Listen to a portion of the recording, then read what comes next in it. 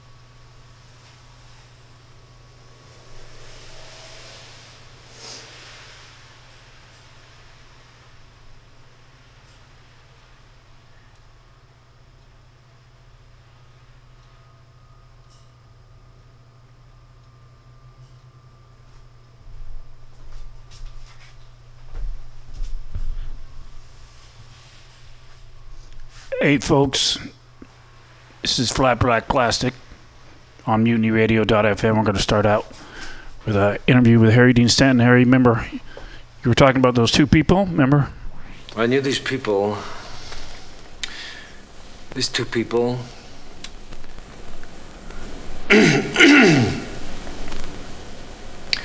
They were in love with each other. The girl was very young, about 17 or 18, I guess. And the guy was quite a bit older. And he was kind of raggedy and wild. And she was very beautiful, you know? And together they turned everything into a kind of an adventure. And she liked that. Just an ordinary trip down to the grocery store was full of adventure. They were always laughing at stupid things. He liked to make her laugh. And they didn't much care for anything else because all they wanted to do was be with each other. They were always together. And he he loved her more than he ever felt possible. He couldn't stand being away from her during the day when he went to work.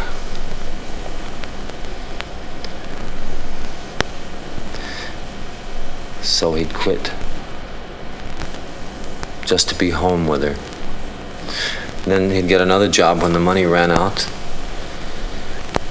And then he'd quit again. But pretty soon she started to worry. About what? Money, I guess. Not having enough. Not knowing when the next check was coming in. Yeah, I know that feeling. So he started to get kind of torn inside. How do you mean? Well, he knew he had to work to support her, but he couldn't stand being away from her either. I see. And the more he was away from her, the crazier he got. Except now, he got really crazy.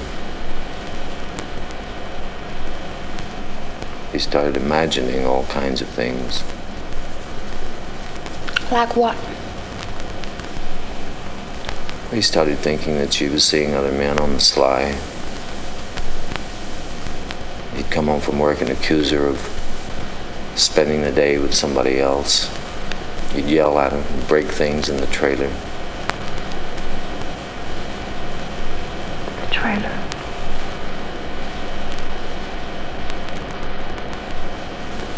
Yes. They lived in a trailer home. Anyway, he started to drink real bad. And he'd stay out late to test her, to see if she'd get jealous. He wanted her to get jealous, but she didn't. She just worried about him. But that got him even madder. He thought if she never got jealous of him, that she didn't really care about him. Jealousy was a sign of her love for him. And then one night, she told him that she was pregnant. She was about 3 or 4 months pregnant, and he didn't even know. And then suddenly everything changed. He stopped drinking, got a steady job. He was convinced that she loved him now because she was carrying his child. And he was going to dedicate himself to making a home for her. But a funny thing started to happen. He didn't even notice it at first. She started to change. From the day the baby was born, she began to get irritated with everything around her. She got mad at everything.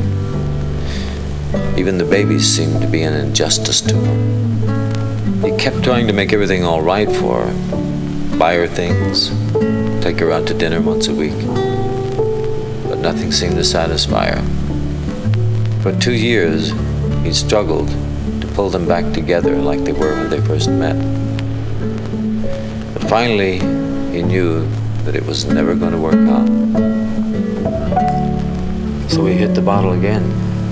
But this time it got mean. This time when he came home late at night, she wasn't worried about him or jealous. She was just enraged. She accused him of holding her captive by making her have a baby. She told him that she dreamed about escaping. That was all she dreamed about, escape. She saw herself at night running naked down a highway, running across fields, running down riverbeds, always running. And always just when she was about to get away, he'd be there. He would stop her somehow. He would just appear and stop her. And when she told him these dreams, he believed them. He knew she had to be stopped or she'd leave him forever. So he tied a cowbell to her ankle so he could hear at night if she tried to get out of bed. But she learned how to muffle the bell by stuffing a sock into it and inching her way out of the bed and into the night. He caught her one night when the sock fell out and he heard her trying to run to the highway. He caught her and dragged her back to the trailer and tied her to the stove with his belt. He just left her there, went back to bed, and lay there listening to her scream. Then he listened to his son scream. And he was surprised at himself because he didn't feel anything anymore. All he wanted to do was sleep. And for the first time, he wished he were far away, lost in a deep, vast country where nobody knew him, somewhere without language or streets. And he dreamed about this place without knowing its name. And when he woke up, he was on fire. There were blue flames burning the sheets of his bed. He ran through the flames toward the only two people he loved. But they were gone. His arms were burning, and he threw himself outside and rolled on the wet ground. Then he ran. He never looked back at the fire. He just ran.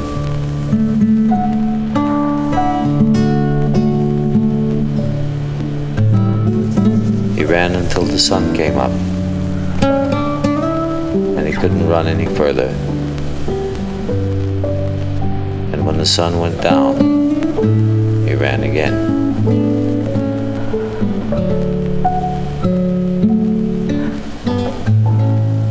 For 5 days he ran like this, until every sign of man had disappeared.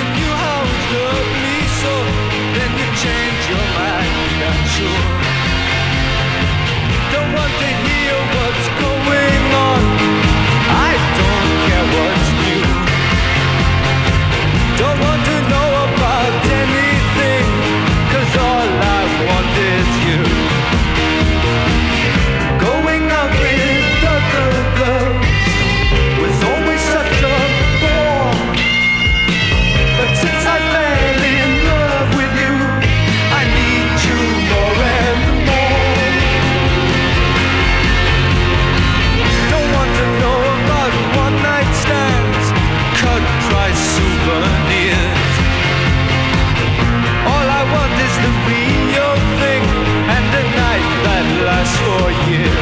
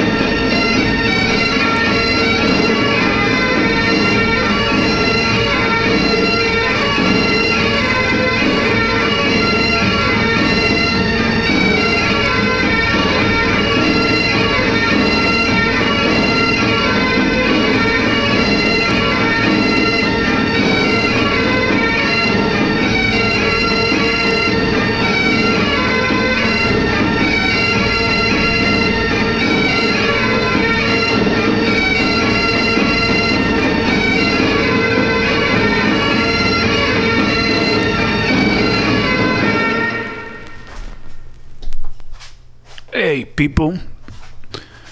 This is the FlatBlackPlastic show, and the bulk of these records were purchased last Thursday at Community Thrift.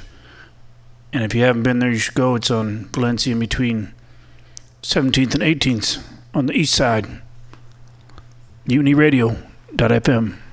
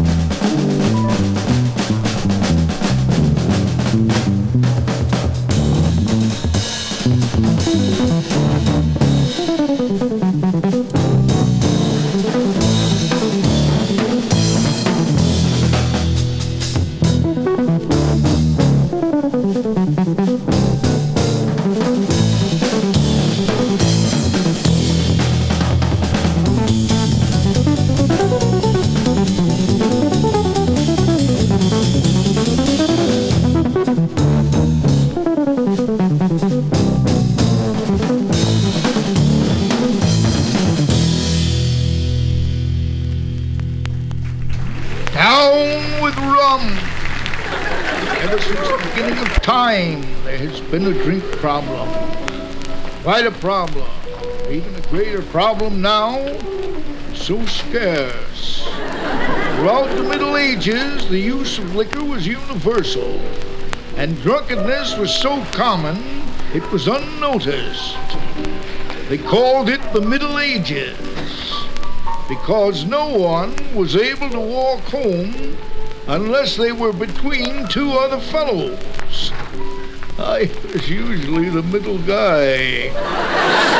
But through the years, enlightenment came, and with it the control of spiritus fermenti. And controlling spiritus fermenti is tougher than tying a hair ribbon on a bolt of lightning. That's a good simile. Now, before I go any further, please do not labor under the misconception that I always have been a teetotaler. No. In my younger days, I was prone to take a nip. I chortle now at the former weakness in my otherwise strong character. But how well I remember my first encounter with a devil's brew. Devil's brew. I happened to stumble across a case of bourbon, and I went right on stumbling for several days thereafter. Radio's comedians made America laugh, but one entertainer more than any other made America sing. He was vaudeville's greatest minstrel man, dynamic Al Jolson, who, thanks to the magic of radio, was heard by millions who took him.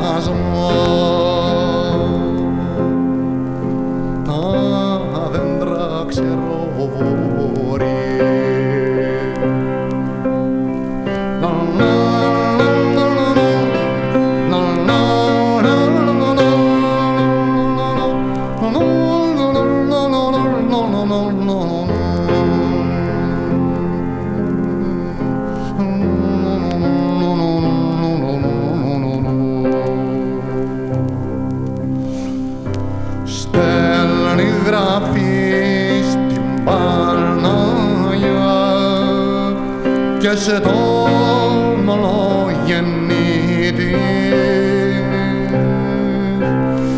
300 πάνε συνόδια και 1000 κρατούν τα σπαθιά που είχαν οι λογισμοί της.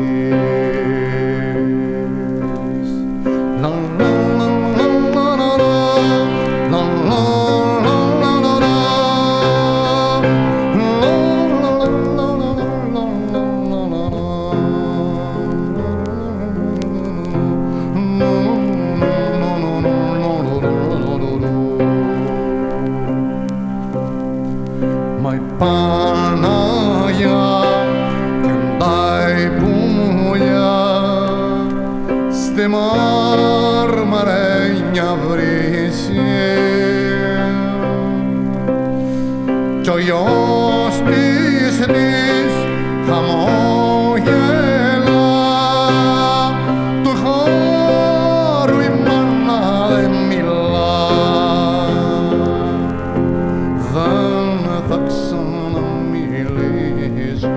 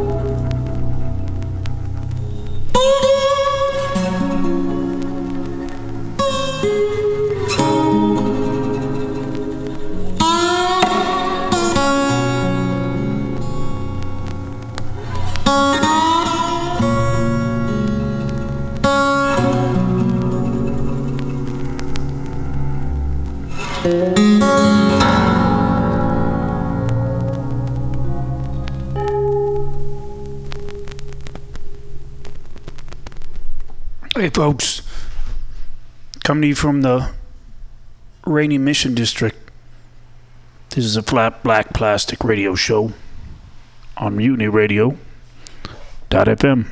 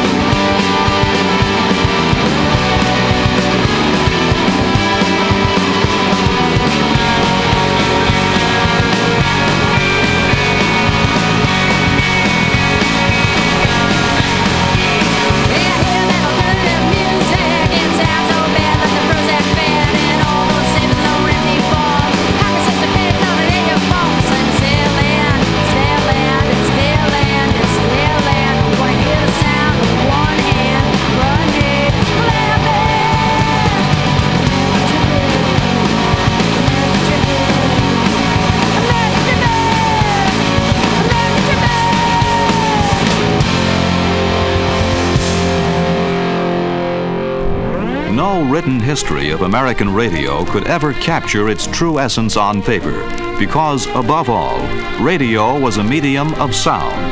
From the lifeless, sometimes confusing printed page of the radio script came vivid sound pictures, which stimulated the listener's imagination and produced the desired illusion instantly. Using the simple sound tools of radio, the writers, directors, and technicians could create countless locales and infinite numbers of dramatic events. For many years, this sound heralded a half hour of occult terror and nerve-tingling suspense for millions of nighttime radio listeners. No one doubted that unspeakable horrors lurked behind the squeaking door of the inner sanctum, and if in the course of his eerie introduction, Raymond, the host, apologized for not having had time to count the bodies, living and dead, who will be heard on tonight's show, America knew the worst was yet to come, and they could hardly wait. But not all of radio's sounds were the sounds of melodrama. By the 1930s, music was well established as a staple of radio, and the music makers became the idols of millions.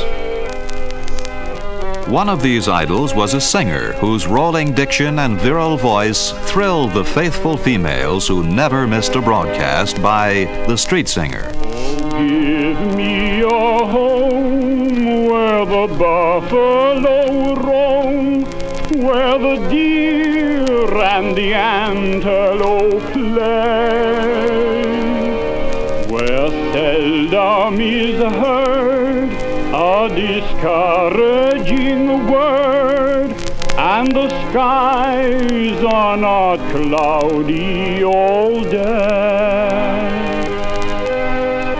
Home, home on the range, where the deer and the antelope play, where seldom is heard a discouraging word, and the skies are not cloudy all day.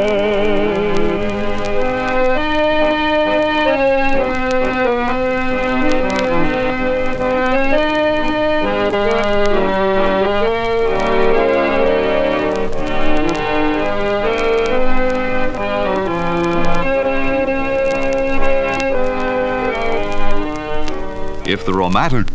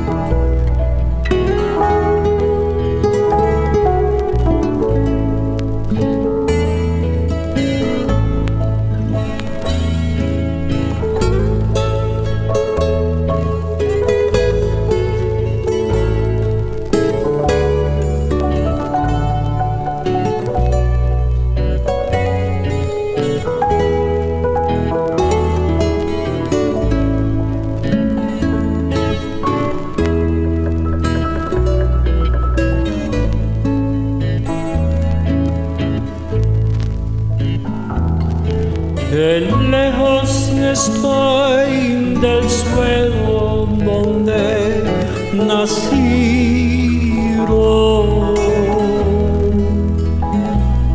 Intensa nostalgia inundar mi pensamiento.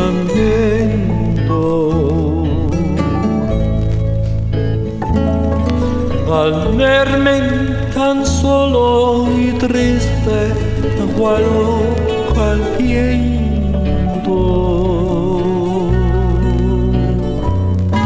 quisiera llorar, quisiera morir de sentimiento.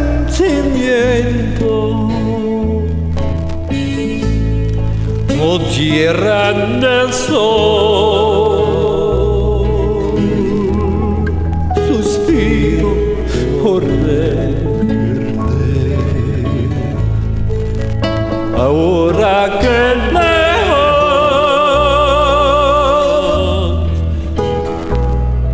yo vivo sin luz, sin amor. Al verme tan solo y triste, cual hoja al viento,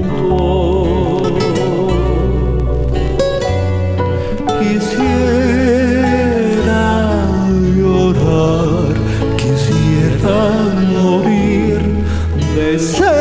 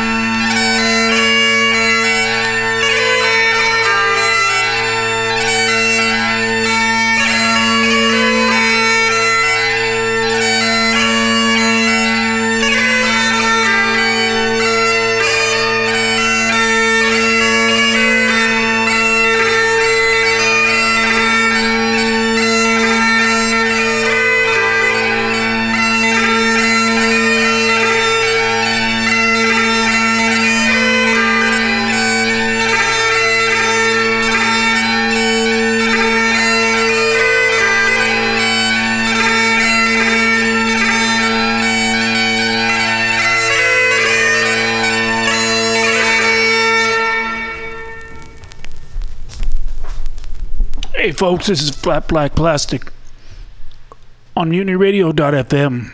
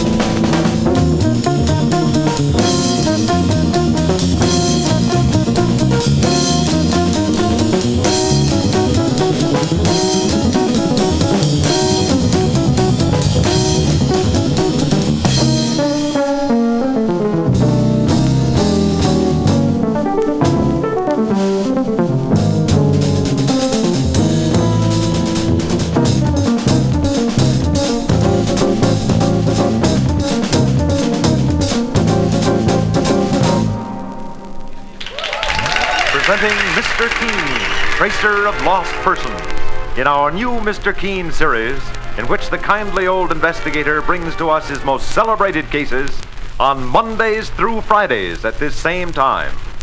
Tonight, the Shrieking Prisoner murder case.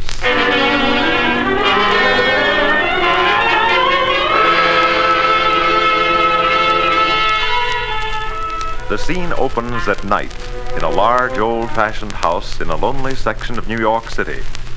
A young man has just entered the darkened interior, and as he moves across the room, he hears a sudden, blood-curdling shriek of frustration and anguish coming from another part of the house.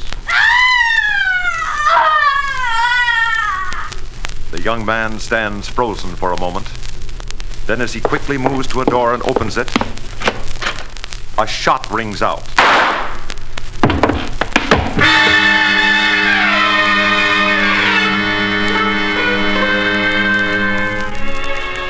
A moment later, a murderer peers down with grim satisfaction at the figure on the floor. The lifeless body of a young man with a bullet through his heart.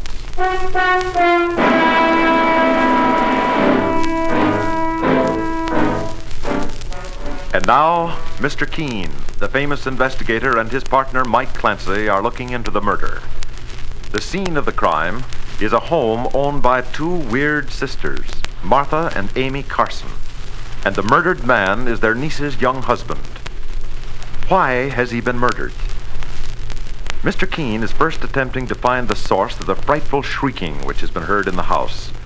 But he and Mike are being blocked by Martha Carson and Luther Prague, her burly handyman, who has entered the room with an axe in his hand. As Mr. Keen says, Martha Carson, I'm here with my partner, Mike Clancy, to investigate the murder of young Donald Travers. I suggest you tell your handyman to let us go upstairs. If you try to prevent us, you'll only put yourself further under suspicion for the murder that occurred in this house last night. In sharp contrast to Mr. Keen, there was the fast-talking, hard-boiled insurance investigator, Johnny Dollar. Expense account, item 4, 5 cents, phone call. Police headquarters. Give me missing persons. Any particular one? Don't be a wise guy. Lieutenant Fisher. Yes, sir. Lieutenant Fisher. Oh, Fisher, this is Johnny Dollar. Well, hello, Dollar. What did you lose? Practically everybody. Let's start with a girl, Theodora Butts. You mean you lost your girl? Why didn't you call Dorothy Dix? Don't waste time being clever. Just check your reports, will you? Hold on. Buddington, Bumpus, Byers. Nope, nothing on her, Dollar. Okay, well, try this one. Brooks, Milford III. Bullseye. Brooks, Milford III. He hasn't been reported missing, and we haven't found him yet. But, we think we know where he is. Oh, this kind of a question I always hate to ask. Where? The Hudson River. At 11:15 tonight, his top coat, complete with identification, was found taking a ride on the 125th Street ferry. Anything else? Nothing much. Package of matches was found under the coat, monogrammed. You don't happen to know anybody whose initials are H.H., do you? H.H.? Well, there's always Horace Height. Thanks, Fisher. I'll check back with you later. I'll be here. On another program, the theme music of the show created an air of mystery that captured and held the listener at once.